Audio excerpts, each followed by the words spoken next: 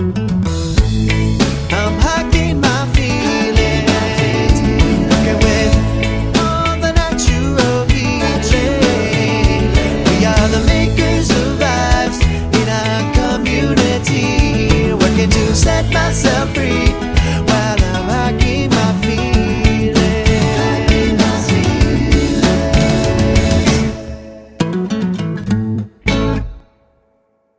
Welcome everybody to the Hiking My Feelings virtual campfire. This is campfire number 44. Wow, that's exciting. I didn't realize that we had that many. That's really fun. Today we have some of my favorite humans on the planet are joining me around the virtual campfire, and we'll get to that in a second. As you know, we are running the Take a Hike Diabetes campaign, and I want to share some updates on that. So as of right before this broadcast, we have logged 7,665 miles for diabetes awareness. Thank you. Oh my goodness, we're cruising. 111 participants and $9,395 raised. So if you haven't joined us yet, you can do that at hikingmyfeelings.org/diabetes. And a couple reminders about some cool stuff we've got going on this month. So Salomon is our shoe sponsor. They are amazing. And they have also agreed to match the next $5,000 that we raise in the app. And our friends at Kilter, anything that you donate between now and $10,000, so the next $700, they're not going to take a fee from it. So if you go and you donate right now, today, in the Kilter app, or if you need a link to go donate and fundraise, I can send you one. So you can donate to the Sydney Williams team of Hiking My Feelings on the Kilter app. That next $700 up to $10,000, they're not going to take their 10% fee. They're just going to give it all to us because they're really psyched about it. And the next $5,000 that we match or that we raise is matched by Salomon. So as a reminder, we're giving away a free pair of shoes every month. All you have to do is complete 4 activities, and that's averaging 1 per week.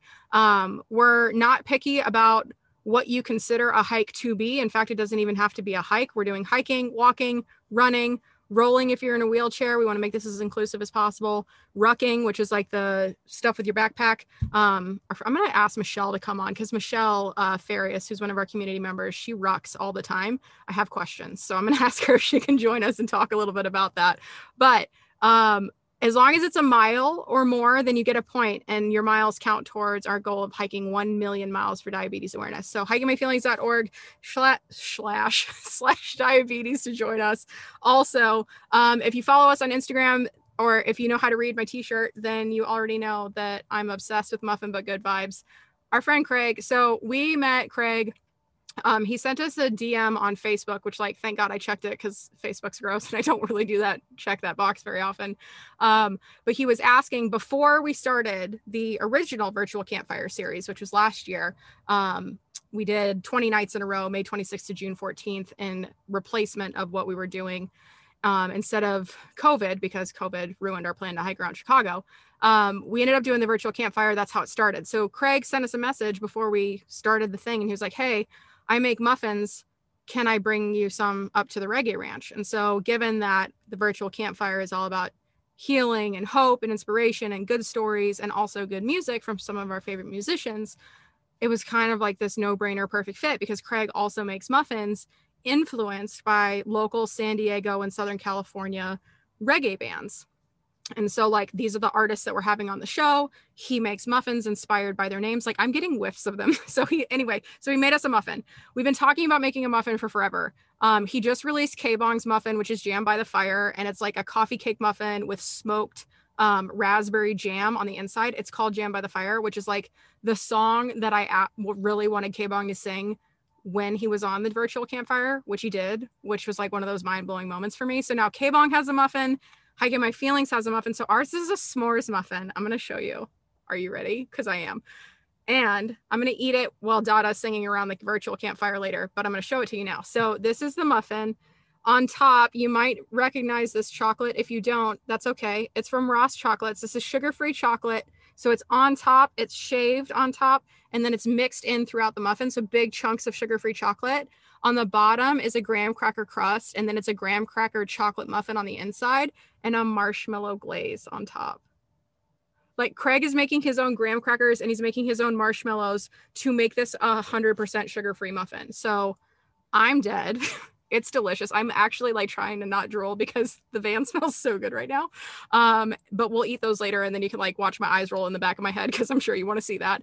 And if you're listening to this as a podcast, you can just hear me moan a little bit when I eat it. So now that we've got all that out of the way, if you go to our Instagram right now on our stories, and we'll make this like a regular thing throughout the next week or so, we are having a muffin naming contest. Because I was like, Craig, what are we naming the muffin? Craig was like, well, why don't you ask your people? And I was like, oh, that would be awesome.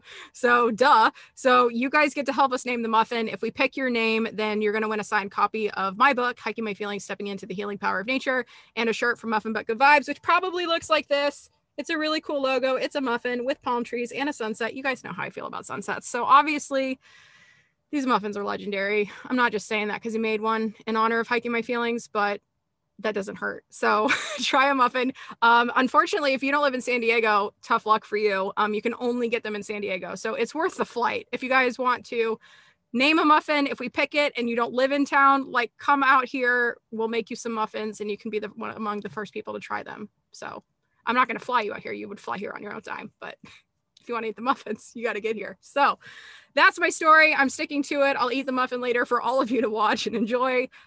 In the meantime, my first guest tonight is Cassie Chihutsky. I have butchered her name since the day I met her. Fortunately, I got a phonetic spelling lesson earlier. And I'm going to tell you a little bit about Cassie while I call her down Price is Right style, because Cassie is awesome. So Cassie, a little bit about her. An adventure in progress, as we all are. Cassie Chihutsky prides herself on her ability to create space for others to feel safe, supported, and secure. As a freelance writer and meditation teacher living in Nashville, she's able to put life's experiences, both good and bad, into words that allow people to feel understood and gives others the opportunities to look at their own stories with curiosity instead of judgment. A former blogger for Chicago Now, the online subsidiary of the Chicago Tribune, Cassie first went viral for a post about tampons. Little did she know that her blog about being a self-proclaimed hot mess would quickly become a go-to source for people who didn't know how to put their own experiences into words. Her current blog, So Long As It Is Wild, is a space for fellow adventurers in progress to show up exactly as they are. There's no such thing as good vibes only in her world. She wants people to live life as fully as possible, no matter what their history may be. Cassie lives by the words, I see you, I hear you, I get it, me too, and that comes across in her writing. An advocate for making therapy accessible to all, Cassie is passionate about changing the narrative around mental health. When not working or volunteering, she can be found most often with a book in hand, logging miles, hiking mountains, and contemplating the musings of herself and others. She also quotes her therapist way too often, but she'll save that for the blog. So, Cassie, come on down. Price is right. I'm going to dance, and I hope you do too. Hey, yeah. Or we can laugh. It's fine. I'm so happy you're here.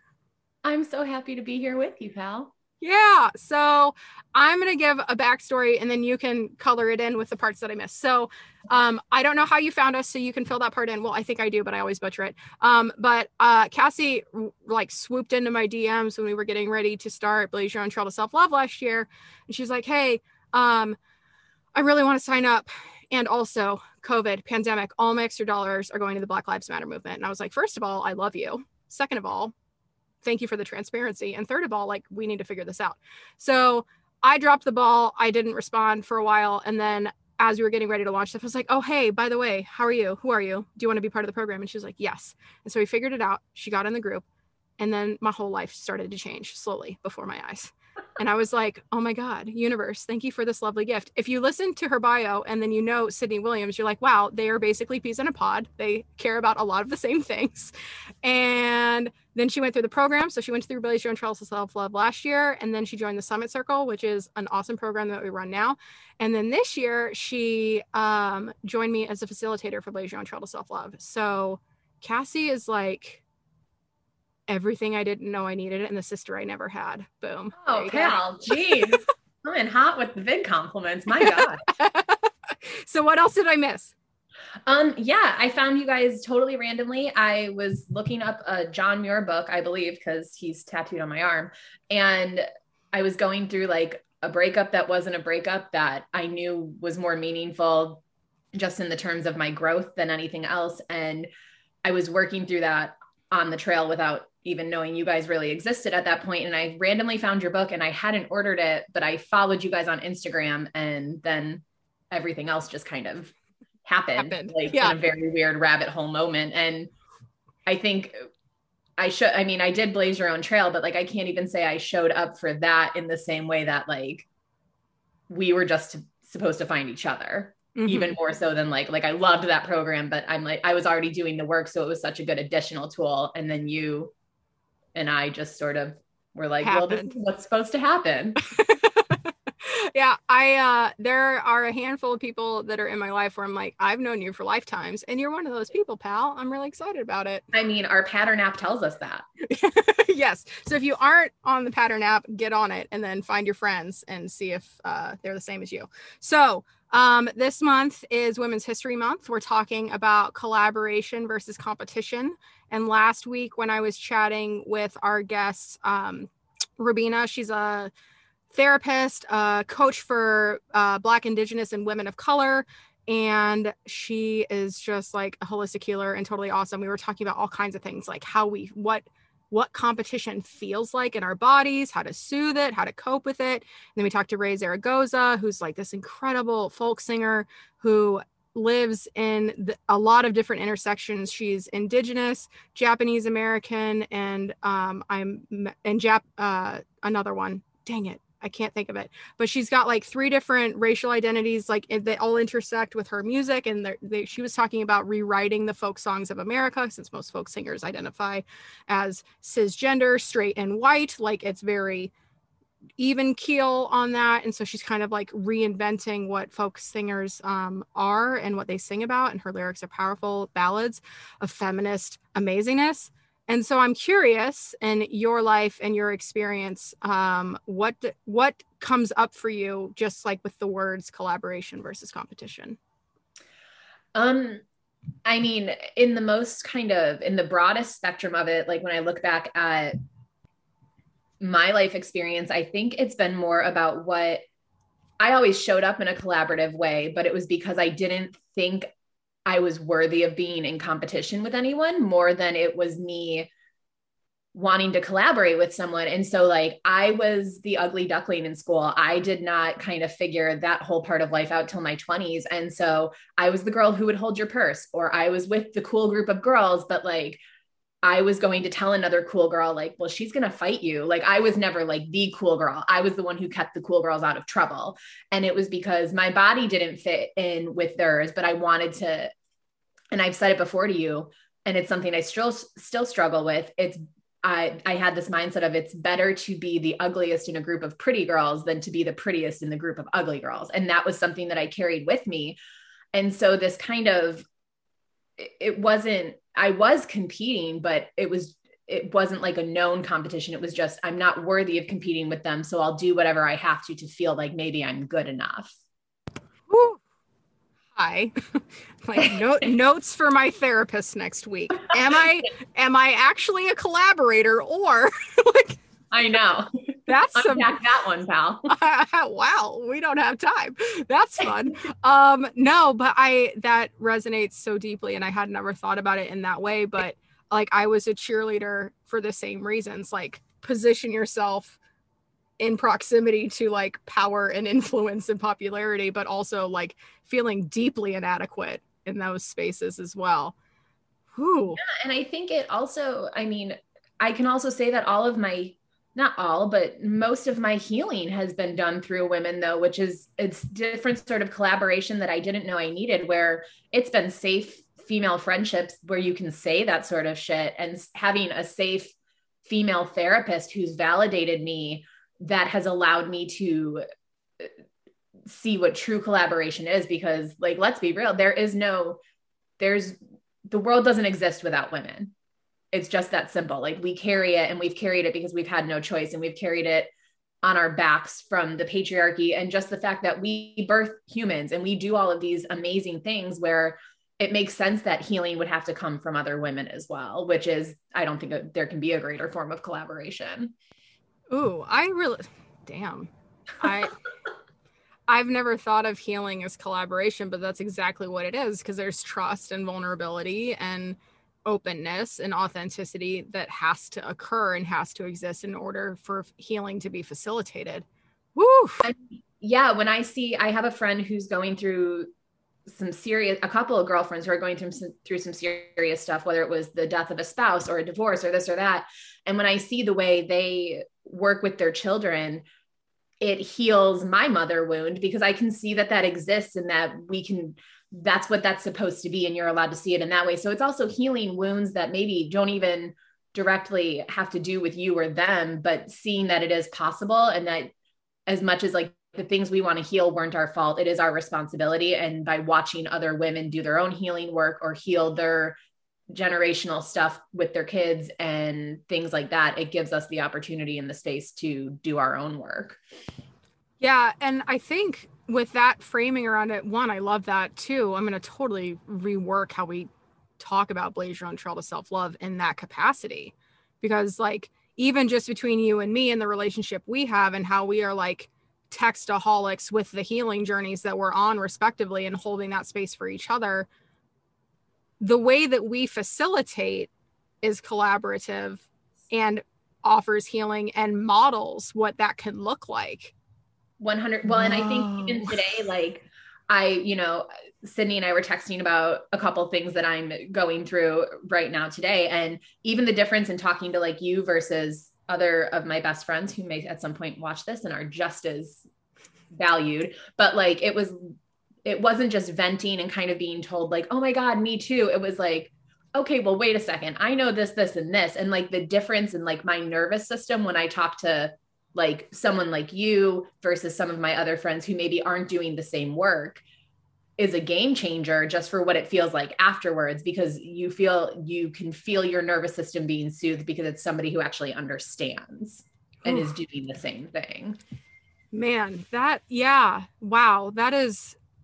I am just like blown away by the idea of framing collaboration or healing as a collaborative experience, because it totally is. And that just redefined a whole lot of stuff for me that probably derailed any other questions I was going to ask, but that's how that goes. Yeah, nailed it. Okay, bye. So Tom Place Avenue, come on down. The world is healed. Yeah, it's over. No, but so I think in that space, and I think it's really important, and that's one of the things that I've learned just being in community and friendship with you is like, it's okay to not like people. It's okay to not be buttoned up all the time. Like, I think I live in a way where, I mean, like, for crying out loud, like I toured the country telling my story about how I was sexually assaulted. Like, clearly I'm not all the way buttoned up, but even in my presentation of my raw stories that I hope heal the world, I still have an expectation of myself of what that looks like and how it's delivered. And I think one of the things that I appreciate most about you, both as a facilitator and a friend, is your ability to be like, I hear you. And also, I'm not going to let you talk to yourself like that. Can you tell me a little bit about, like, have you always been like, hey, don't talk to my friend like that. I'm not okay with that. Has that always just been like a skill you carry? And if so, where the hell did that come from? Because it is like healing balm on a like fresh open wound to have somebody hear you and hold that space in that way.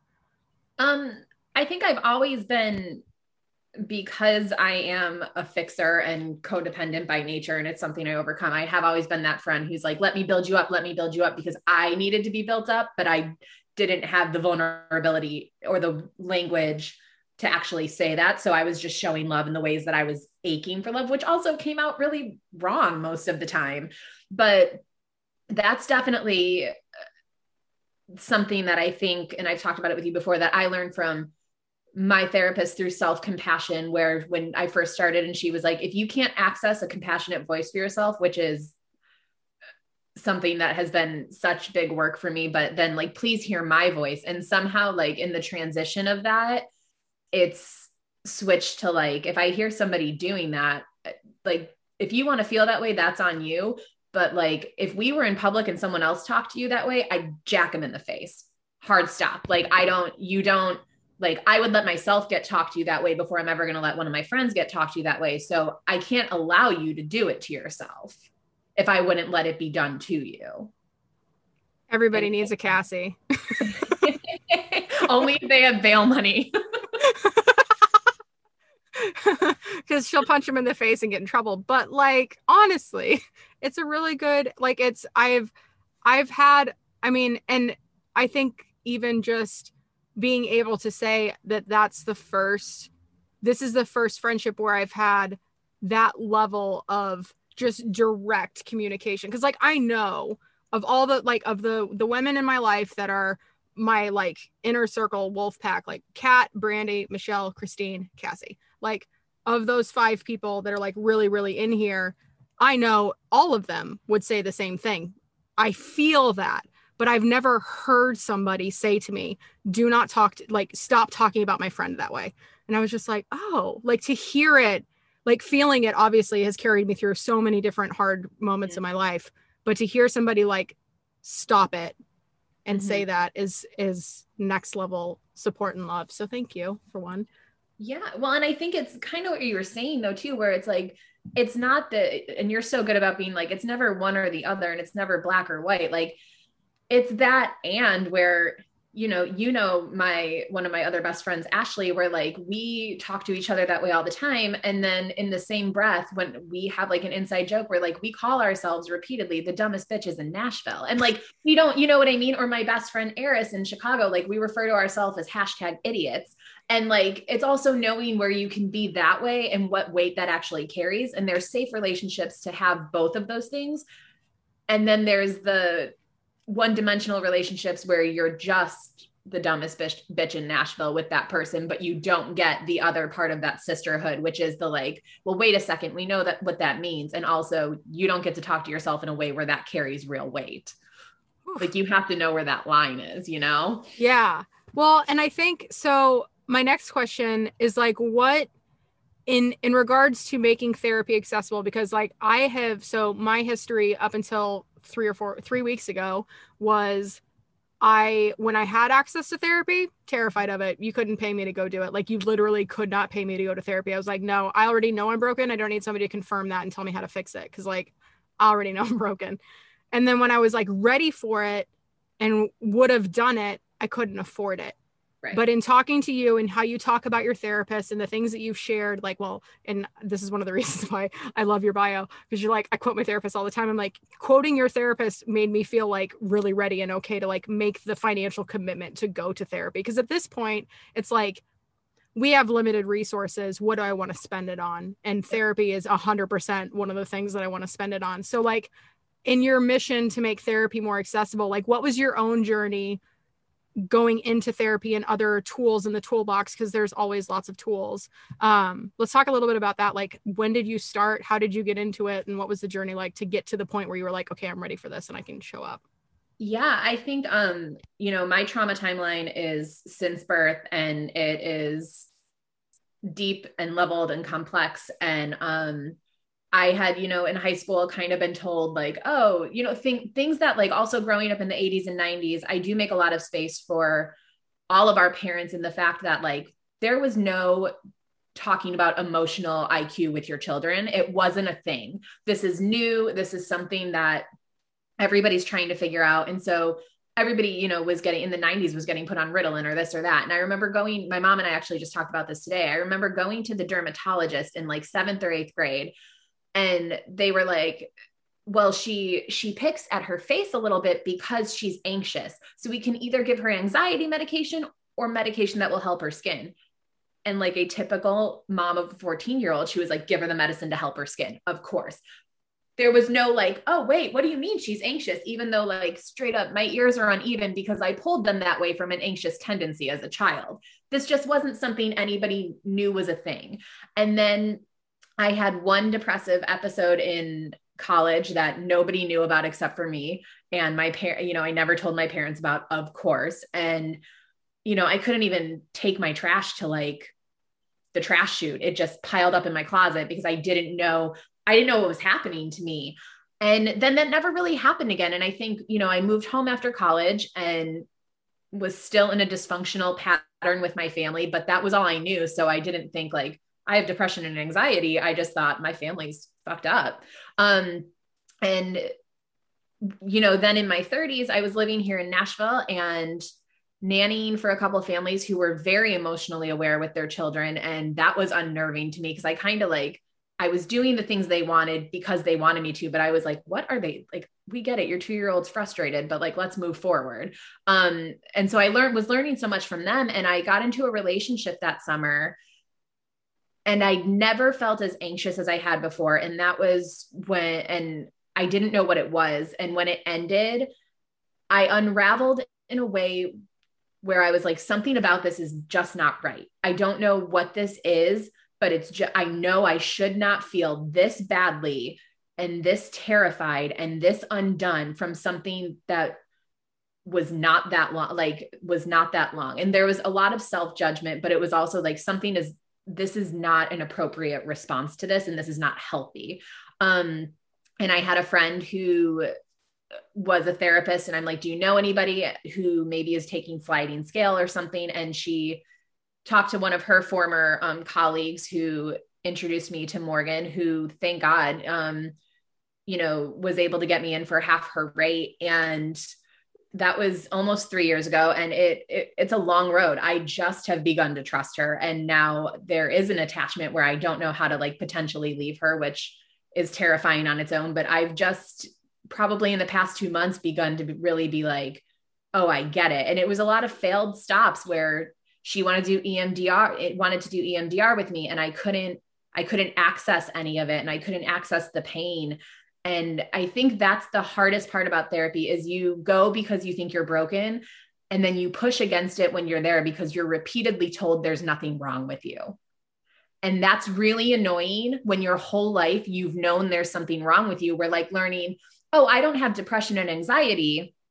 Or yes, I do. I know I have anxiety, but a lot of that, it's not that it's in your blood. It's that there are generations upon generations of unhealed trauma that has been passed down that we then say, oh, we're wired this way. When the reality just is, no, nobody has put a stop to it and said, no more, this isn't happening again. And so going to therapy, it's a terrifying relationship because you want to believe that it is completely, it's not reciprocal in any way, which is very uncomfortable. And also if you stop paying them, they stop helping you. So you want to trust, but you also know there's boundaries in line where that maybe isn't possible. But I can say 2.5 years in, it's a slow burn. You don't know that it's helping you until one day you're like, holy shit, that was really healthy. I would be really impressed if someone else did that, but you did it, and it is without a doubt. I don't care how healthy you are. You should go to therapy. You should at least check in once every couple months with a therapist. And I will put it on my tombstone one day. Here lies Cassie. She wants you to go to therapy. That's it. Hard stop. That's it. That's the story. No. And I think I would agree with that. And I was thinking about this the other day because the work that I'm doing with my therapist, I feel so fancy saying that, by the way, because everybody should have this level of support. And so for hard plug, shameless plug, because I am a huge fan of this platform. I'm on BetterHelp. We have a partnership with them. We offer 10% off your first month. So if anybody listening is what Cassie just said, I'm ready for it, BetterHelp.com/hikingmyfeelings. This partnership has been in existence for probably 8 months now, but I had never promoted it because I couldn't afford it. And I want to make this resource available to our community because I myself am not a therapist. And the work that we do is a tool in the toolbox, which brings up a lot of things that could be supplemented beautifully with a formal therapy relationship. So I wanted to have that level of support available to our community as affordable as it could be. And also I had never used the platform. So when I was I had an encounter that I was I don't like the way I showed up, and I don't have anything else in my toolbox that can help me move through this. I want a therapist. So I signed up. I had a therapist within 2 days. It's beautiful. And I understand the bad therapists are a thing. I lucked out and got a great one, right out the gate. Well, and that is something that I'm also passionate about too, where people are very quick to be make sure you find a therapist that's right for you and this and that, which yes. And thank God, like I could not afford mine. I choose twice a month therapy. It should be every week for the level of trauma that I'm dealing with. I choose twice a month because, and I cannot afford it.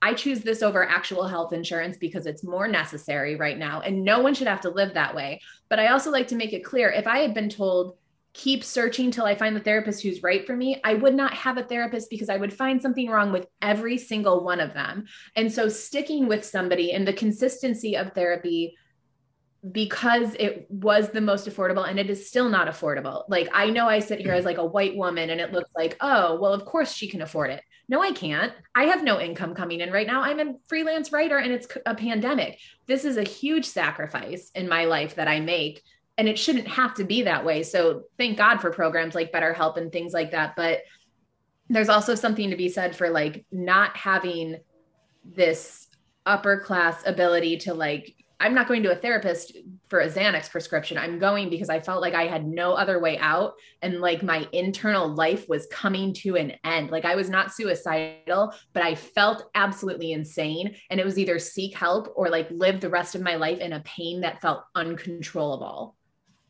And that meant finding a way to focus on pain that was controllable, which is what therapy is. It doesn't, you don't go to therapy and it gets better. It gets a hell of a lot worse in a great way. In a great way. Yeah. And I'm still a therapy newbie, so I'm figuring it out. But like at first I was like, because she does patient-centered therapy, which I'm like, oh, that sounds awesome. Which the part about that you mentioned about it not being a reciprocal relationship, like my therapist went to a wedding 2 weekends ago. It's like, I get on the call, I'm like, hey, how was the wedding? She's like, it was lovely. How was your weekend? How are you? Like, and I'm like, oh, we're not friends. Right. Okay. I don't get to know anything about you. Okay, cool. This is all about me, which is very awkward for me because as much as I like shine in my zones of genius and I appear to be confident on the show, I sound great on a podcast, interview me, I sound like a freaking rock star, but like every other waking moment is like paralyzing self-doubt and imposter syndrome and inadequacy. So for me to be in a relationship where it's all about me and I'm the center of attention, which like I thrive in those environments, but also when that environment is created for me, I'm like, oh, what even is this? And there's also the difference between being the center of attention because you're being interviewed about great things about yourself and being the center of attention to know what your root pain is and the things that we're taught to button up. Like it is 100% acceptable for me to say I have anxiety. It is 100% fucked up in the terms of society for me to say I have depression, because that means you're too much. That means there's something wrong with you. That means at some point you're going to act too crazy for me to handle you. Anxiety, that's like a catch-all throw around, like, oh, I'm so anxious when I walk into the pizza place with my friends. Like, that is like cutesy and meme worthy. But depression is like, well, what if I like, also high functioning depression, people don't get, like, it's not for 90% of people that you're coming home and your spouse is going to be terrified you pulled a knife on yourself. There is a low grade buzzing of something that is inherently wrong with me and I can't touch it. That's not a fun thing to be the center of attention about. No. Not at all. It's not the same thing as like being told like, wow, you started this great program that's helping thousands of lives. It's like, yeah, I did. I really did. Like, that's great. But it's not great for your therapist to be like, so what did it feel like? You know, let's stop there. Let's talk a little bit more about the first time you felt abandoned by your parents. You're like, I'm good. Yeah. Bye. Yeah. That's not fun. Watching the clock. Yeah. And I think, so I would love, like, what are some of the things that before therapy you were like, there's no way I could say this out loud, or like, because like I love your analysis of like anxiety is meme worthy, depression is like scary or too much, which is like, and I think because depression's like the next step after depression is obviously suicide, so like people don't know what to do with that either. So what are some of the other things that you've learned in therapy that were just like, oh, you mean that's okay? Like the stuff that we're conditioned, especially as women, to believe like is not all right.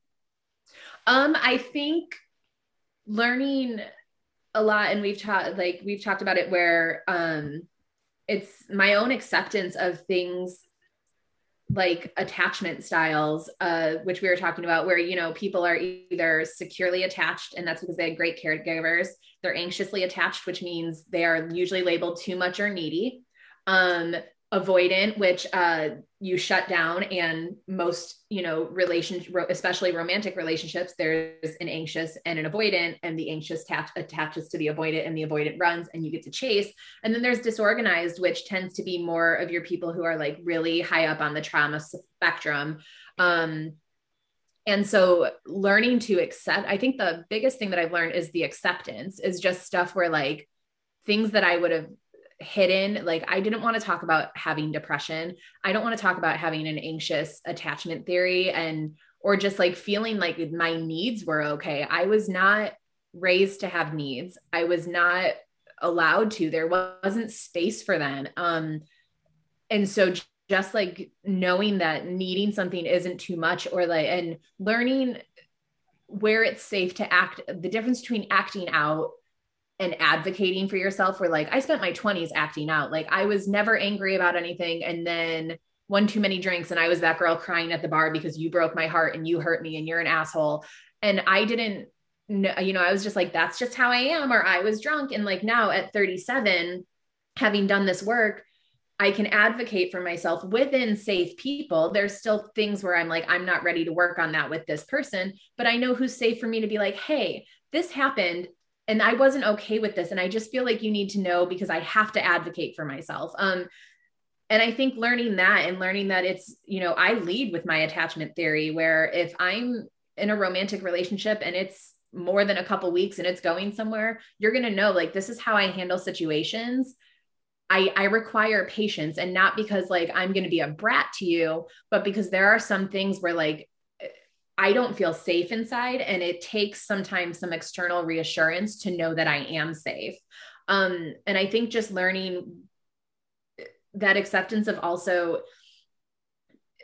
being allowed to say this stuff shouldn't have happened and it isn't fair. And I'm very lucky that I have a therapist who, we're taught you can't compare trauma and this and that. And we've talked about it before, where it is true, you can't, because everyone's experience is unique, but having someone who's like, no, you can't, but you get to in private roll your eyes a little bit at some people, because some of the things that people consider trauma compared to what you have to emotionally carry every day just to feel like you fit into the world is not something that most people can handle. And so she's just given me a lot of space to step back and not have to justify my strength so hard, and to realize what is serving its purpose and doing a really great job, where like I'm able to look at my anxiety and be like, this is exactly what my body and my brain are supposed to do right now. And I've got to be grateful for that in order to move past that. And I think having kind of that, just that language and understanding, and her giving me the space to hear her in my head, which even when I didn't want to, that was just repetition from her. And then just knowing like, I'm 37, but everything inside of me is 6, and everything inside of everyone is 6. And healing that is how you get through the rest of your life. And every trigger you get is that, and like, you may never fully be healed. And I think just having someone who gives you that much space and whose entire job is to protect you without like to fully rely on them isn't something that you can get outside of a therapy relationship, because it's not your husband's job. It's not your wife's job. It's not your parents' job. It's not your brother or sister's job. It's not your friend's job. No one besides your therapist is someone that you are supposed to be 100% validated by all the time. Yes. Because I was like, well, and I'm thinking too, like the big one for me, and I'm still new at this. I'm sure I'll have more aha moments, but like the big one for me recently was like, we go through life and we see millions of people, not so much these days because we're all stuck at home, but like you say you went to a festival, like a music festival, tens of thousands of people are there. I'm not going to go be friends with every single person in that audience. I'm not going to go, I don't care what all of the people in the audience think about me, but in my mind, I'm not allowed to say, I don't like that person.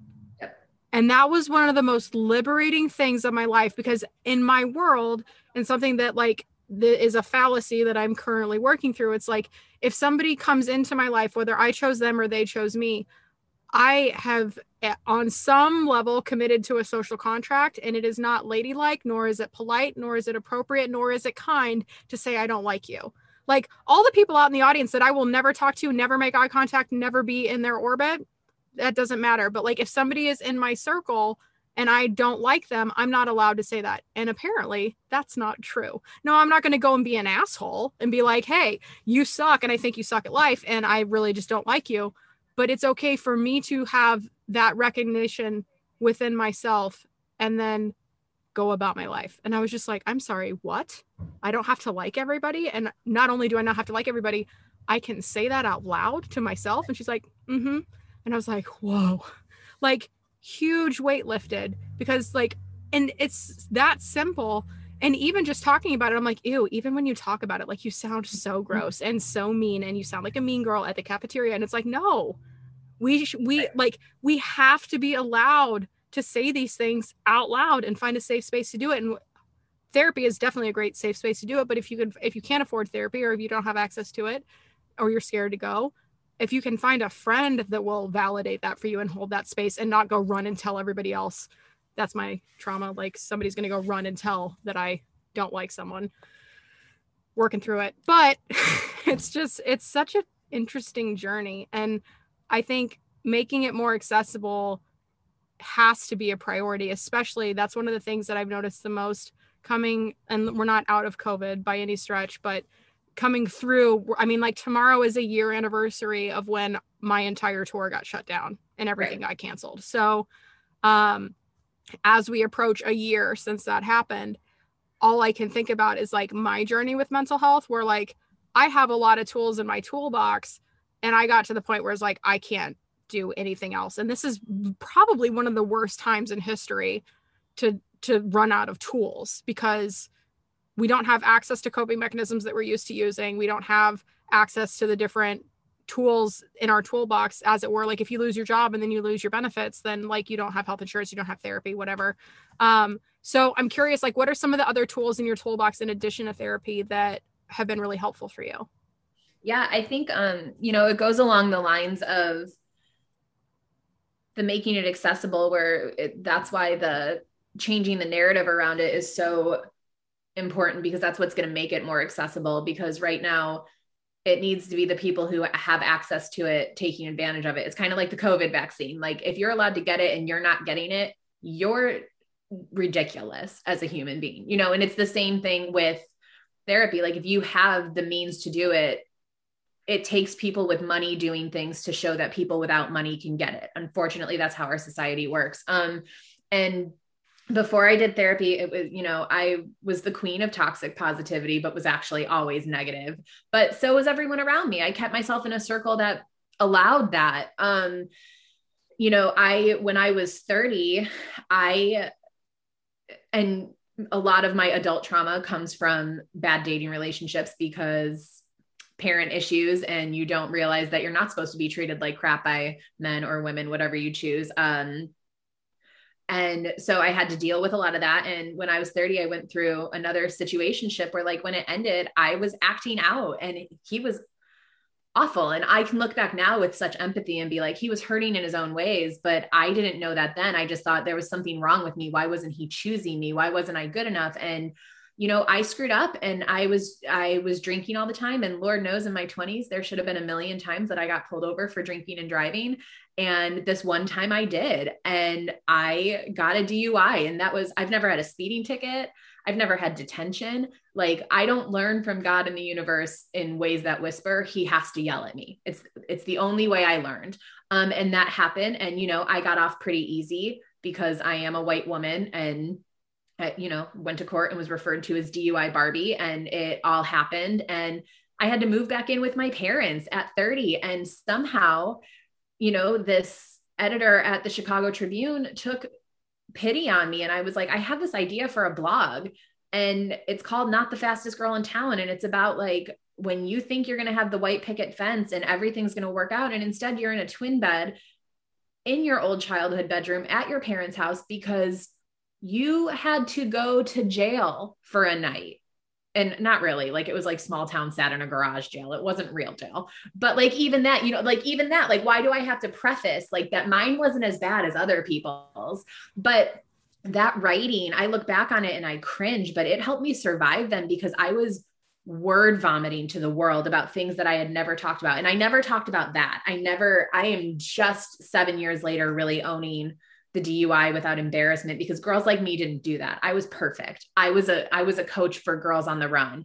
I was on boards. I was on committees. I was all those things. But I wrote about my adoption and about being abandoned and about my biological mother and about these dudes whose beds I was crawling into looking for relief while I was disgusted with myself at the same time. And there's still things that I didn't talk about then that I don't talk about now to anybody but my therapist and my best friends. And that's okay, because I also have learned, a huge tool I've learned is that not everyone deserves your whole story. And I used to tell it because I wore it as a badge of honor that like my trauma, I'm so much tougher than you. And I had been told like, wow, you're so lucky to have survived so much. So I started being like, I know I am. And now I'm like, you don't need to know this about me. And so I think outside of that, like there are authors and people who have helped me where it's not so much that self-help books, you know, that can give us so much of that toxic positivity, but like authors like, I'm a huge fan of Jedediah Jenkins. His life experiences have changed mine, and Ruthie Lindsay, and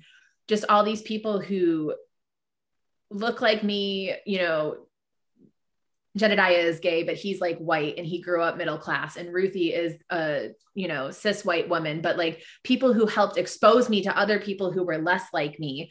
And then finding you guys, like that happened to be at just the right time where I'm kind of an anomaly. This has been one of the best years of my life because I finally got a chance to just sit and be, and I never allowed that. And so I'm very lucky on how COVID played out for me, in that it's kind of been really, really fun. But finding you guys at the right time and just learning what works for me, where I don't process by sitting still. I have to run or hike or something to let that stuff come out, because my brain finally relaxes when I'm in motion. If I'm sitting still, I can control my brain, and my brain's very good at controlling itself. So it's been just trying things and some things not working. Cause like for a long time, I fixed it all by being the girl who could take 8 shots and laughed about what she did the night before and all these other things that were gross and that so many of us use to cope and don't know they're unhealthy. So it's just been trying things and learning how to say no to the things that don't serve me, which is not an easy thing for anybody to do. Yes. After you talk, I'm just like, yes. Oh, I had so many questions pop up throughout that, but I think like at the end of it all, my biggest takeaway that, like, if I could describe Cassie in like 3 words, it would be like permission, real, and truth. Like those aren't really like sexy or anything, but that's kind of the essence. Like I feel like, and I see this in the spaces that you hold for Hiking My Feelings. And I mean, we've spent some time together in Joshua Tree, and we will, you know, at the end of the month for Catalina, hopefully. But I think that's one of the things that I admire most about you and am inspired by the most is just because of everything that you've experienced, your ability to relate and hold space without rushing in. And as much as you're a fixer, I've never seen you rush in to fix anybody in any of the spaces that you occupy here. So I'm just like continually inspired by everything you do and how you show up and the way you move through the world. And I think in the spirit of the virtual campfire and stories of healing and hope and inspiration in the outdoors, do you have any moments in nature where you were just like, oh, this is where healing happens for me? Like any just awesome experiences outdoors? Yeah, I mean, I had one actually. It was not awesome so much as it was kind of horrible, but horrible in a sense where it ended up awesome, where it was actually our last day in Joshua Tree, and Ashley and I were hiking, and it was awful. It was hard and I hated it. And it was one of the ones where you're like, I can't do this as you're doing it.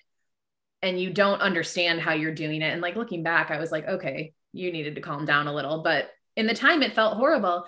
And it was where I kind of really had this like I realized that difference between me saying like, God, I'm so stupid, or I'm so this, because I do have that voice of self-compassion now where when something ridiculous happens, I'm able to be like, oh my God, Cassie, that was so silly. Like that was dumb. But like, it's not like you're such an effing moron or like, but I realized like, as I was on this hike, first I had this realization of like, it's always a you versus I. And if I'm hearing a, you're such a this, then odds are that's not mine.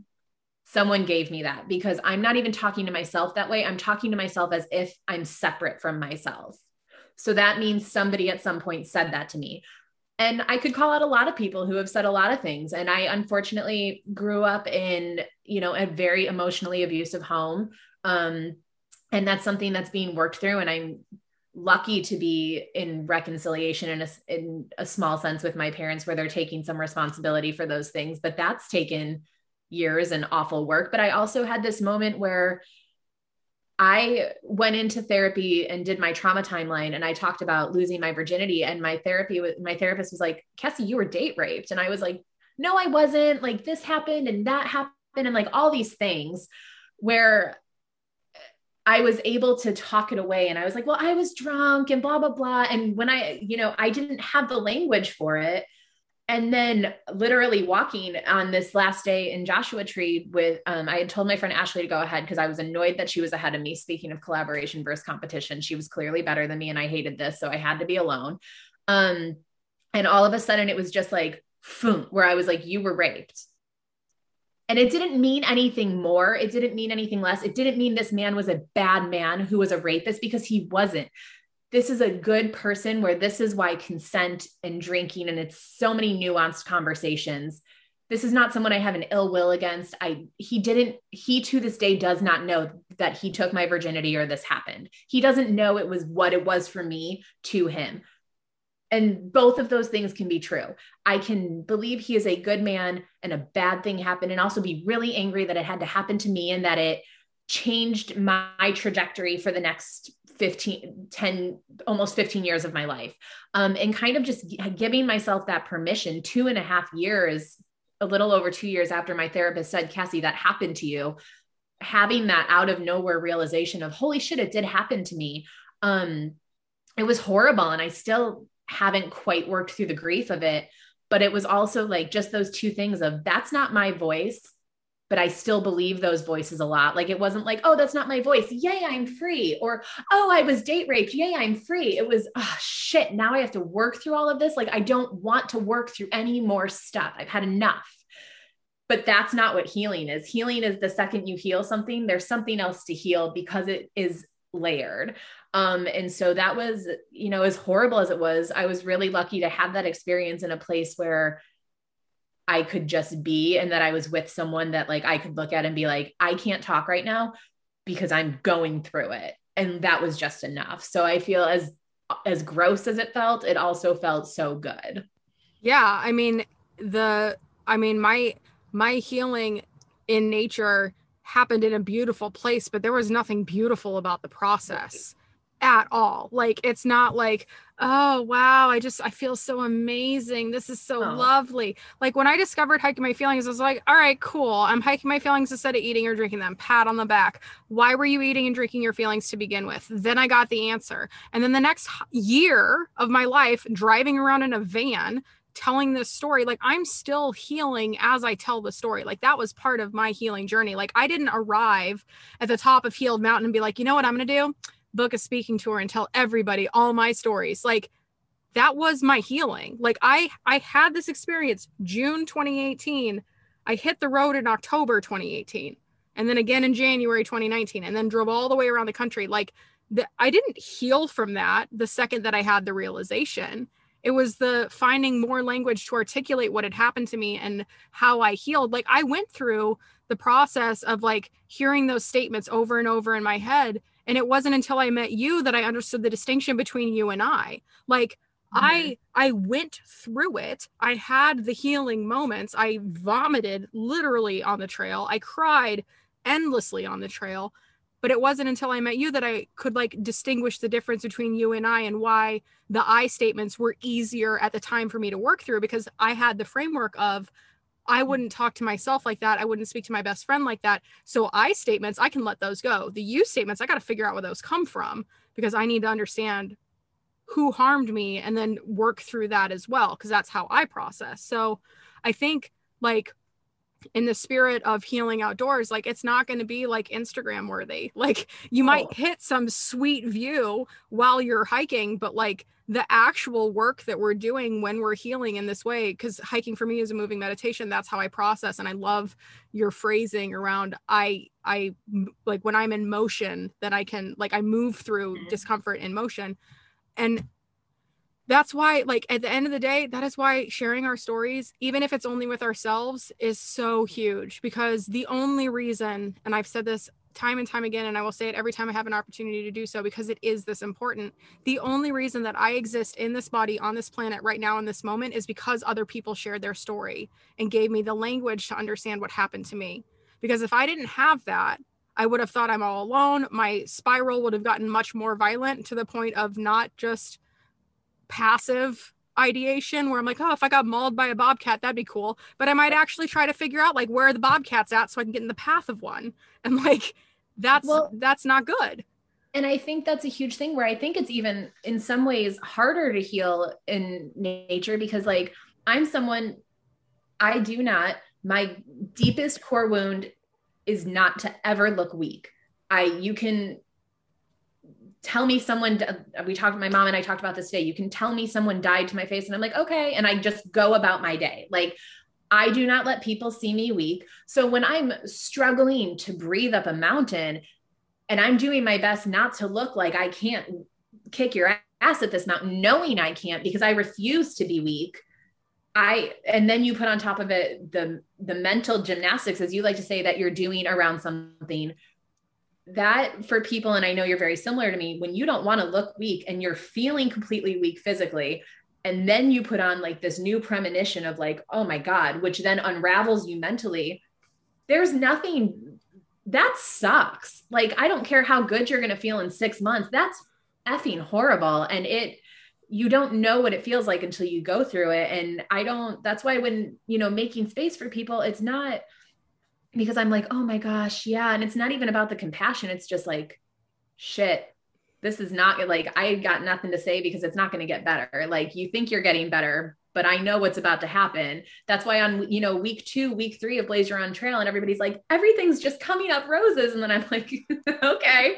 And they, I said a couple things where people, girls in the group are like, no, that's not it. And I was like, okay. And then 3 weeks later, they're like sobbing, or they're like, I can't do this. I can't sleep. Everything's awful. I was like, and I don't want to be right, but I just know I am, because it's what happens when you heal. It's not linear and it sucks. Yeah, big time. So, if you had a magic wand and there were like something that's on your heart or mind, and you could just like wave your magic wand and people would have an understanding about something, or something would stop happening, or something would start happening, what would that be for you? Like anything? Anything. We would stop shooting Black and brown people for being Black and brown. And then we would give everybody therapy. But if I could only choose one thing, it would be that we would stop shooting Black and brown people for being Black and brown, and we'd fix the effing problem. Yes. Which is us, white people. Yes. I love that. I agree 100%. Yeah. That's been a common thread, is like, we would wave our wand and racism would end. We'd wave our wand and people would stop getting shot. We'd wave our wand and people would have integrity and accountability. It's all the same. Nobody has asked for a purse. Like, right. At least, and that's how I know that I'm in good company around this campfire. So, does anybody have any questions for Cassie? If you do, go ahead and pop on your camera. You can ask away, and then we'll bring Dada on into this conversation, and this is going to be a good time. There is a little bit of a delay, so I'm going to sip my water. I thought so. All right. Well, Dada, come on down while people get their camera on. Yay, Mary! There's Mary. Hi. I don't really have a Hi. question, but I just wanted to thank Cassie for being here and sharing her story. I always love learning from you and just you're so gifted with your words and your language, and I always learn so much from you. So I just want to thank you for being brave and coming on Aw, here tonight. Thank you. thanks, Mary. Yay! I love Mary. Faves. So good. All right, cool. Well, then let's do this. Dada is the well, hang on. Tomboyce Avenue is here to rock our world. So I'm going to do a little quick intro. Singer-songwriter Nilda Dada Cantalampatak, I hope I didn't butcher that, aka Tomboyce Avenue, is a full-blooded Filipino born and raised in the tropical country of the Philippines, island of Luzon. She now lives in San Diego, California, and is working as a medical professional. Tomboyce Avenue highly believes that music is medicine. In 2020, Tomboyce Avenue released Take Me Back featuring Corrick Watson of Through the Roots, Kaya Hall, bassist of Sensi Trails, and frontman of Strictly Skunk, and Maria Connors. Take Me Back is a song Tomboyce Avenue wrote about how she feels as half musician and half medical professional with the current situation around the COVID-19 pandemic and about Black Lives Matter. The song was produced by Ian Young of Imperial Sound Recording Studio, Roots Musician Records, and former keyboardist of the band Tribal Seeds. Also, this gal is sunshine personified. So I first became aware of Tomboyce Avenue in my Instagram DMs. She was like, hey, I want to go backpacking with you in Yosemite when you leave like next week. And I was like, cool, hi. We haven't met yet. I don't know how I feel about spending time in the backcountry with a total stranger, but you seem awesome. Let's connect. And then I had the great pleasure of meeting her at the Joshua Tree retreats that we hosted last fall in partnership with the Joshua Tree National Park Association within Joshua Tree National Park. So she came as a participant for the first one, and then she was singing and making everybody sunshiny on the second one, and then the third one got canceled because of COVID. Boo. So welcome, my love, sunshine personified. How are you? I am super awesome right now. Good. How are you guys doing? Good. I'm amazing. So tell me a little bit about how you got started in music and your journey to where you are today, from the Philippines to San Diego. Wow.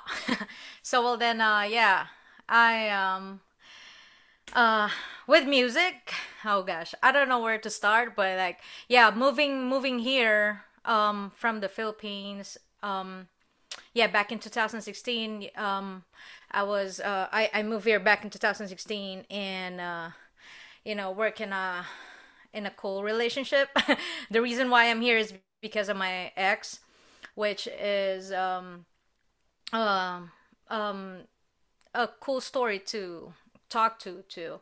And um I jump onto the music, ever since I play music since I was a kid. It's a Filipino thing. Like if you're Filipino, you are required to sing. Like, your parents push you to, like, whenever there's a family gathering or like contest, even though you don't want it, you are required to sing. So, yeah. I mean, just self-thought about all instruments that I play, and just I think I just in general I love music. Yeah, half of my life is sports and music, and yeah, when I moved here, I met a bunch of people that helped me to go back to music, because at some point, like, I'm not seeing it doing professional or, like, for a long run. But then I realize, I think that's my one of my biggest passion, that I can't just keep on running away. And with music, with whatever happened to me with my past relationship, and like in life in general, you know I I just discover that this is a cool talent that I can't just ignore or, like, set aside, because with whatever happened to me, ever since I moved here, I literally wrote it in the music. So yeah, that's that's about it. And doing it over and over is like, it's amazing. It's amazing talent to share. So that's kind of how you processed the relationship that you were in when you moved here, was through songs and playing music. Yeah, like the experience that I've had like 5 years ago. Very cool. So if I was meeting you for the first time, how would you introduce yourself, and like what are you super passionate about? What makes you really excited? Yeah.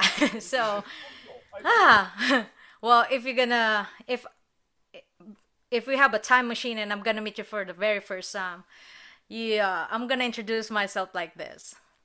Hey, Miss Sydney. Hi, nice to meet you. Who are you? Why are you Well, being so I'm- nice to me? Well, I love to hike. I love to do outdoor activities. I am a musician. I am a marketing professional. I'm a medical professional. Like all this kind of stuff, and I'm not gonna stop. Well, then, like, I'm just gonna be being me, like loud and always laughing, and say things that I have experienced in the past, which I love to always share. And yeah, like, just laughing and smiling while you're gonna think maybe I'm in the clouds having my, but yeah, people think I'm a pothead, but I don't smoke. Just for the record. Why? Because you're so happy? Yeah, like like people, like, you know what, with this pandemic, um with the mask, I hate it because they can't see me smiling, but Right. people can tell in my eye. So I was like, some days are like, you know, my face is always like this. And then I was like, gosh, how am I gonna look like when we don't need to like wear a mask anymore? I was like, like left and right, I'm like this. Hi. You know? Yeah. So tell me about your EP, because you've released a couple songs as the singles. So tell us about the inspiration behind that. What are the songs about? And then you can like set us up for the first song that you want to share. Oh yeah. So I am in a mission of finishing my EP called 1920, which is the COVID-19, and wrote the song all in 2020. So I called it to, you know, the inspiration about the song is all about the COVID and what's like the current situation, and like work on it, write and work on it last year. And we're actually in the fourth song of the EP, and yeah, I've already released three of them, which is "Take Me Back." Well, the song "Take Me Back" is all about me as half a musician and half as a nurse, medical professional. Um, you know, like how I feel about it when we shut off like exactly the same month last year, and like, you know, shows are canceled, and uh you can't play live music anywhere else unless, and then became virtual, which is, you know, at least a little bit of something. And half of that is I'm in the medical field, so I feel like, why are you doing this to me, universe?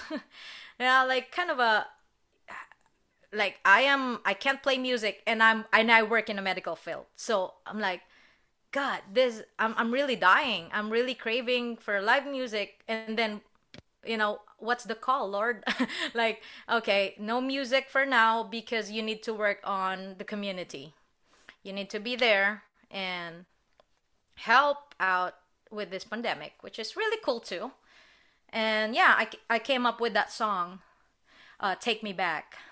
And part of it, Kaya Hall of Sensi Trail is featured on that song, which he partly wrote a verse about, pandemic, and then, with the Black Lives Matter thing. Hit up as April and May. So it was a cool collaboration with Kaya. It's always been fun to collaborate with that guy. And then Corrick Watson of True the Roots is featured on that song. He lays the guitar and some music, guitar line, and he pre-produced the song and end up with Ian Young. Yeah. Very cool. Yeah. Is that do you want to start with a song now, and then we'll have some more conversation after you sing a song? Sure. Cool. Yeah. So tell us about All what right. you're going to sing. I'm going to turn off my camera, so you are the star of the show. Oh, come on. I'm not. I'm gonna. I'm always the tiny star. I love those. All right then. Okay. Here. All right. We're gonna pretend we're around a campfire. I'm gonna eat a muffin because I got my s'mores muffin. Barry, come get your half. Oh, throw me some in here. There you go. There's Barry. Barry's getting his half. That's his hand. Yeah. So s'mores muffin. I'm pretending we're around a fire. Okay, go ahead. Alrighty. It's so good.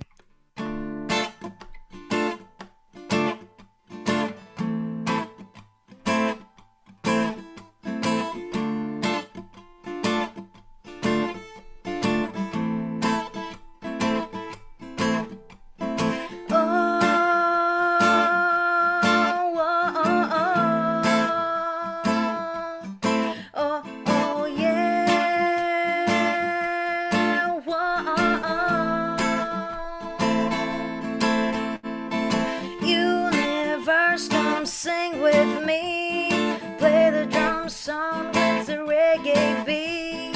Simply comply with social distancing. I'll play guitar and sing for you apart 6 feet. Most of us lie right, it ain't a virtual thing. Don't forget to bucket up Corona beer. This COVID-19 is just a piece of shit. Burn up to ganja and let me take a hit. Take me back in time where all of us just playing music live. Oh, take me back in time where all of our are just cheering us alive. Oh, whoa, oh, oh.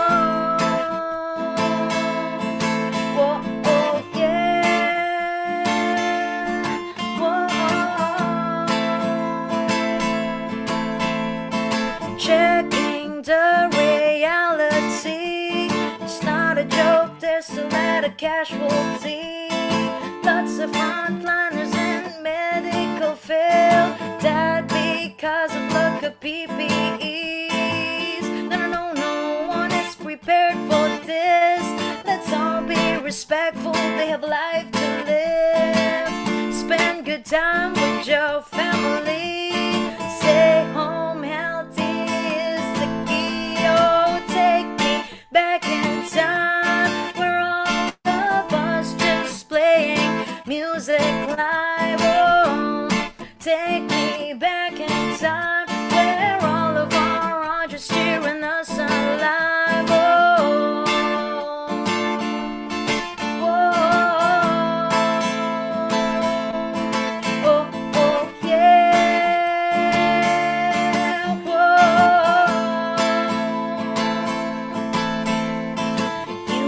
Together, we're all in this as one. Got to understand we got the children of the sun. I see riots in the streets, they'll float with disease.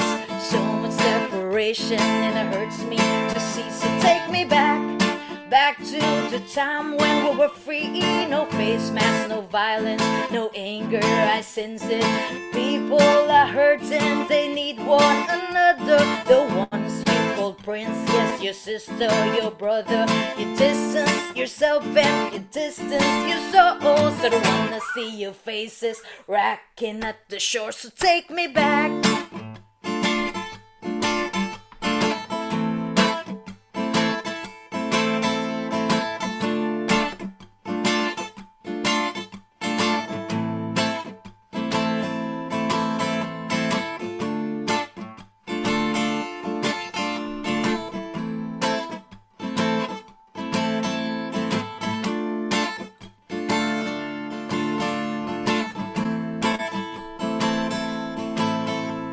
In spite of what is happening, soon we will be back on the stage jamming. This is just a virus, not the end of everything. The power of music will shut this pandemic.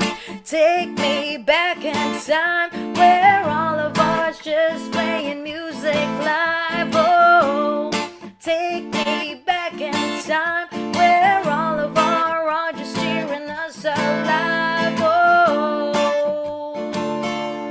oh, oh, oh, oh, oh, yeah. Whoa.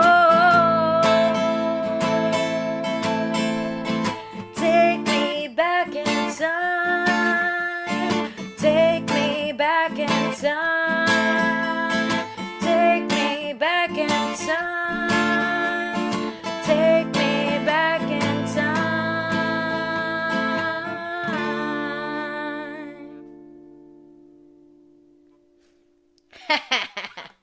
Woo! Woo! There you go. The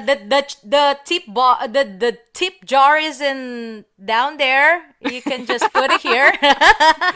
Let's do it. Yes. So so what was your life like before the pandemic? Were you a medical professional? Were you like on tour? Were you doing lots of shows? Like what was life like before everything got shut down? Well, yeah, it was the whole 2019 was the album making. We released. I have an album called Show Me Love, and we did it the whole year of early of 2019, and we released it November. So we're like in a mission of, you know, playing bunch of gigs for the we have a bunch of gigs in and out San Diego, and this all happened. I was actually in Las Vegas for a show when they declare that, you know, March 16 is gonna be closed. Wow. And we're at Las Vegas March 12 to 14. March 12 to 15, March 13 to 15. We came back 15, and then the following day it's all closed. Wow. Did you get to play any of those shows in Vegas? Yeah. And they still continue it, and with a like one seat apart, like social distancing show. Wow. So I love that song, and it touches on so many different things. Do you have a favorite line of that song? Yeah, I just love it general because it's like two of my face, but like with music, you know. I really love the intro verse.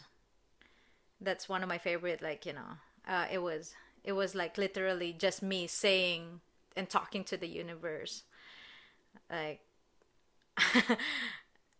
this thing is kind of crap, but like I just want to say my feelings towards it, and I came up with that badass verse, which is, you know, just a normal conversation to myself.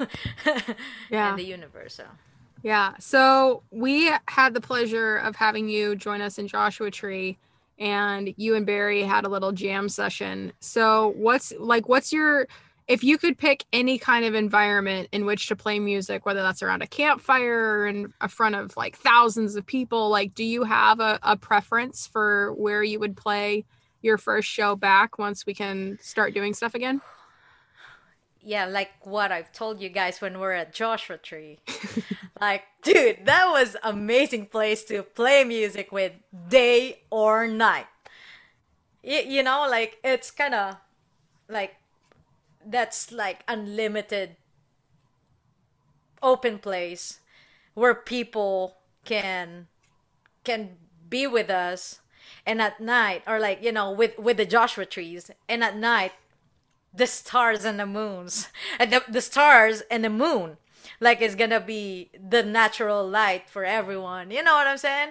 Yeah. Like you know, I haven't toured around the US yet with you know, like I am excited to do that, but like I haven't seen that much places that I really wanna say that I really wanna play in there. Right. Like, That makes sense. why you're so pretty right there? Why are you so pretty? Stop it. You make me laugh and smile. You're so kind. So if you had a magic wand, like, there's a lot of stuff going on in the world, and in the song you just played, you're talking about Black Lives Matter, talking about the pandemic. What if you had a magic wand and anything that's on your heart or mind that is just like you want it to end, or you want people to have understanding about something, what would that be for you? All right. Can I do 3? Of course, yes. Okay. If I have a magic wand, I literally wanted to have like infinite happiness for everyone. Infinite happiness. Like, I think everyone deserves that. Everyone deserves to be happy, you know, in some way. Yeah, I think, you know, that's number 1. And number 2, of course, like, love and respect. This is just one. Love and respect always. That's my line. Love and respect to everyone. Love and respect to each other. Love and respect for yourself. You know, it starts to yourself, because if you can't love and respect yourself, you can't love and respect other people around you. And I think number 3, gosh, I have like 10, I think, in my mind, but like, That's fine. yeah. Yeah. So love and respect, infinite happiness. Give me one more. Good vibes only. I think in general, like, I think that will sum up everything. Like, you know, I mean, the world needs to have a negative and a positive to be balanced. But like, of course, where you want to go, right? In the positive side. So like, kind of, yeah, life is good. Life is easy, and life is, you know, life is like, life is such a wonderful gift that we need to like celebrate every day with positivity. And, you know, of course, I know negativity is still gonna be there, and not everyone is like me, like laughing with problems and you know, it's not allowing any negativity go around my nerves. So it's kind of yeah, I mean, just good vibes only. Muffin, but good vibes. Yeah. I love you, Craig. Well, I think that's an important part of the conversation too, though, is like, because there are people that say good vibes only, and they don't acknowledge that there are tough times and hard things that happen. And that's like the toxic positivity side. But in Dada's world, everybody would be allowed to express and feel good vibes, because we would have infinite happiness and love and respect. And that's what gives us more good vibes. Yeah, but then, yeah, I just really want to emphasize this, that I'm only human, that this is what I learned about you guys when meeting you guys, meeting Cassie. Like what I was listening the whole time, and like, gosh, I was like, I can't just unmute me and like, God, I'm wrong. Like I'm doing that, and it's wrong, Cassie. You're right. Like now I can tell I can. Yeah, Cassie is really really good about what she said, and now I can humbly and like seriously tell that I'm not okay sometimes. you know I know, but then I don't stay in there and be sad and depressed. But then, you know just just the thought that it gosh, I'm lost for words about this thing, because it's really hard for me to admit that sometimes it's okay not to be okay. Yeah. But then, like meeting you, Barry, hacking my feelings, and this people that is like hurt and like trying to move on and like having therapy, and I am a student. Like I feel like I'm learning, because I thought like, oh, always okay.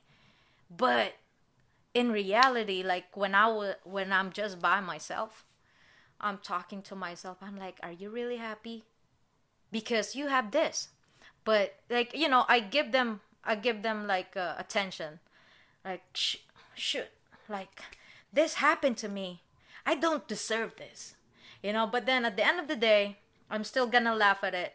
But then if like there's a problem that I ignore, like, oh, okay, like I'm just gonna move on. But like if I don't allow myself to feel the pain, then it's gonna it's gonna knock on my door over and over, and trying to get in and trying to ruin my feelings, and try to ruin my vibe. So I learn a lot of things with you guys, which is super, like, it really amazed me when I think about November, October. October, November, that month is kind of, I am literally dying in pain, but nobody knows. And I always say, I'm okay. But, and giving advices to people and caring for people, which, like, gosh, who's gonna take care of me if I'm giving a lot? So I learned how to limit. And this word that Mr. Barry Williams told me literally hit and stuck in my head. Don't be over nice and super kind to people, because some of them will just take advantage of you. And because you're nice, yeah, they will take advantage because you're nice, and ending up, if you fail to give them what they want, they'll not gonna love you. They'll gonna forget about 100 million things you did for them, and 100 good things you did, but because you say no to one of what they ask, and then that will cover everything. So yeah, I'm so, like, for the record here, you guys who's watching us, I am a student. Like, I feel like I don't know why am I talking here, like I don't know what to share, but like literally I'm just, I don't have any like knowledge of like what am I gonna talk to with Sydney, and I'm like, what if she gonna ask me this, gosh. And now I'm just literally being me, saying what I That's feel, it. and it's really really cool. Yeah, and that's all we ever want. And I appreciate you opening up in that way, because I think it's hard, right? Like, especially, and I have never assumed that any of your sunshine, bright and shiny, make me laugh energy is forced or fake. That is who you are, and that is okay. Like, it is Yeah. so necessary in this world. The world needs more people like you who can move through it in that way, while also acknowledging that, yeah, like right now I'm not okay, but I'm going to keep a smile on my face because that's how I get to be okay. Like, I think the way that you process things is beautiful, Dada. Oh man, yeah, and really, music really heals me because instead of like if this person did something wrong with me, instead of me fighting like back in the days when I was young, like all right, let's fist fight, like like let's and I don't fight with girls, like I don't do mouth fight. I do fist fight, Right. But then I realized, like, instead of me saying bad words to this person, I'll just use my music to, like, ease the pain, at least, and create a content. Yeah. A music, so it's kind of, I am super grateful for music. That Do you really have helps me a lot. Do you have another song you'd like to share with us? Yeah. All I right. have a bunch for you. Okay. Yeah, Yeah. let's do another one, and then after you're done, we'll talk about how people can find and share your music, and then we'll do our group gratitude circle. So if you're in the Zoom, once she's done and I call you down, turn on your cameras and we're gonna do our group gratitude circle. So thank you, Dada, for being here. I love you guys. Anytime for you.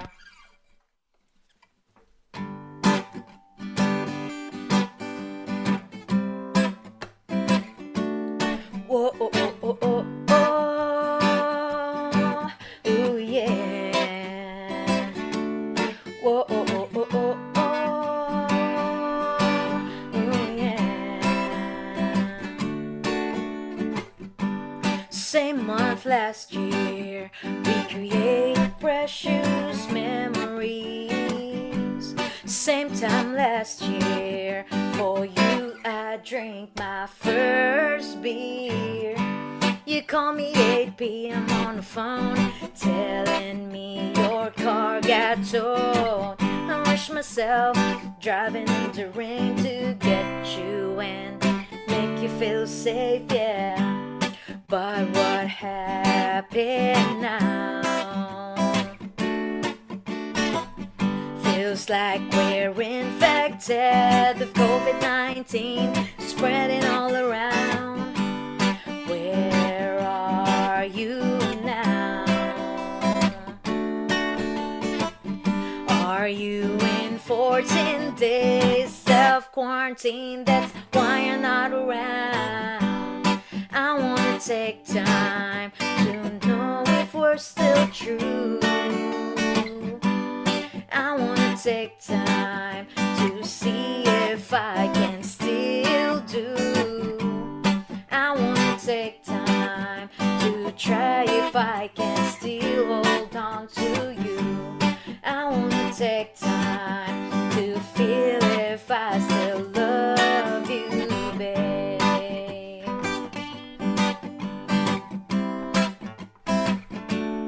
Whoa, oh, oh, oh, oh.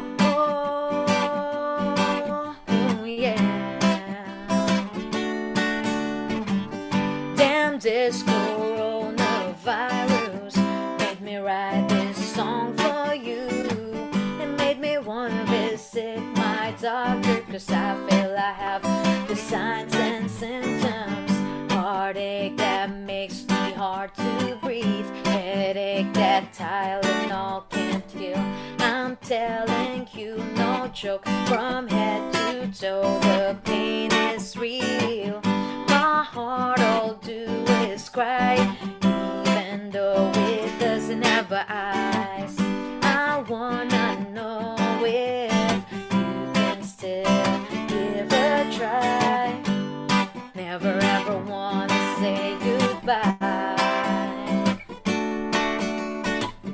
For you to know it's hard to try. I wanna take time to know if we're still true. I wanna take time to see if I can still do. I wanna take time to try if I can still hold on to you. I wanna take time to see if I still love you, babe. I see you in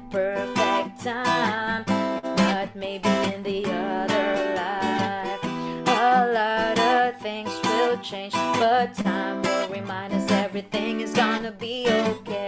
If this is what we need, I hope that time will speak for what we really feel in times when all our hearts are healed.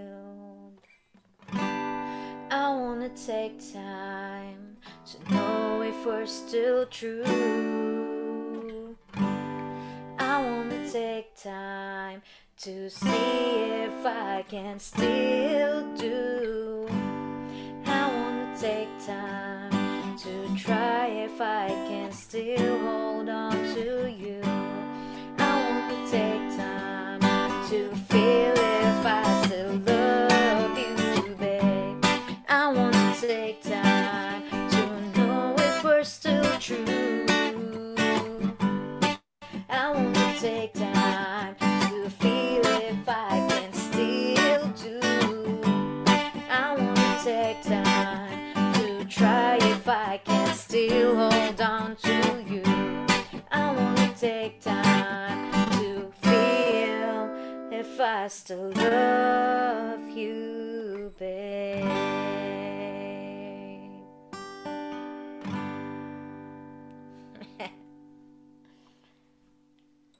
Yay! Don't forget the tip jar. Are you on Venmo? Do you have a digital tip jar that we can tell people about? Oh yeah, I have a Venmo at Tomboys Avenue. Tomboys Avenue. We'll put it in the show notes. If you like what you hear, support your local half artist, half musician, or half medical professional. I dig it. Does anybody have any questions for Dada? Well, tell us a little bit about where we can find you, where we can find your music, how we can support you. Yeah, I have if you guys have a Spotify, would highly appreciate if you guys stream on it. Tomboys Avenue, just simply type Tomboys Avenue. My name is right there. Here. I think am I pointing it right? Other side. Oh, the other side, like yeah. This one? Yeah, right there. Yeah, there you go. Right, like this. Here, yep, like that. Here. Like here. Yeah, there you go. Tomboys Avenue. Yeah.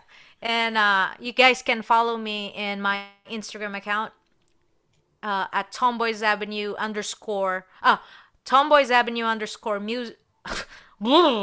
Tomboys _Avenue _music. Yeah. And yeah, simply in general, just search Tomboys Avenue, YouTube, Facebook. Yeah, it's all iTunes and Apple Music. Would highly appreciate everyone. Check out I have a full reggae album in there called Show Me Love and bunch of singles that you can listen to if you want. If you want to support and listen to a new music, would highly appreciate you guys. Yes, and so we added the songs that you played tonight to our virtual campfire playlist, so people can find it there too. Are there any other songs? Are there any other songs that, like, one or two where you're like, if you've never heard me sing before, these are the songs I want you to listen to first, and we'll add those as well. Oh yeah. I have this song that I collaborated with Kat Hall and Kaya Hall and recently released last January, which is I Can't Breathe. I Can't Breathe. We'll add that. And shout out to Mr. Ian Young, who produced this song. And I love to share this because I want you to guys savor the lyrics, the verses of each artist that I work with in there, and how Mr. Ian Young turned this song into a different level. So, yeah, would highly appreciate you guys. And that's the third song in the EP. Oh, cool. And I'm excited. Yeah, I'm super excited. I'm super excited about the upcoming release. I don't have a like a date yet, but like after maybe the fourth song, and then we'll start it to promote more about the EP. Nice. Yay. All right. Well, let's do our group gratitude circle for everybody that is here on Zoom. Go ahead and turn on your cameras and we will close it out with a group gratitude circle. Thank you for joining us around the virtual campfire. Sometimes we talk about heavy topics, sometimes we tell poop stories, but regardless of what we've discussed, we always like to end the show on a high note. At the end of our live broadcasts, we invite our community to share what they're grateful for in a segment called the Group Gratitude Circle. Every week, I'm thankful for you. Thank you for taking time out of your busy life to connect with us and witness these stories of hope, healing, and inspiration in the outdoors. If you'd like to gather with us around the campfire live each week, join the Hiking My Feelings virtual campfire VIPs. If this were a legit talk show, you'd be sitting in our studio audience. We haven't been picked up by a major network yet, so for now, we gather on Zoom. Here, you can connect with the community before and after the broadcast, hang out for sound check when we have musical guests, participate in the Q&A, join in on the group gratitude circle, and be eligible to receive prizes and gifts from our sponsors, partners, and guests.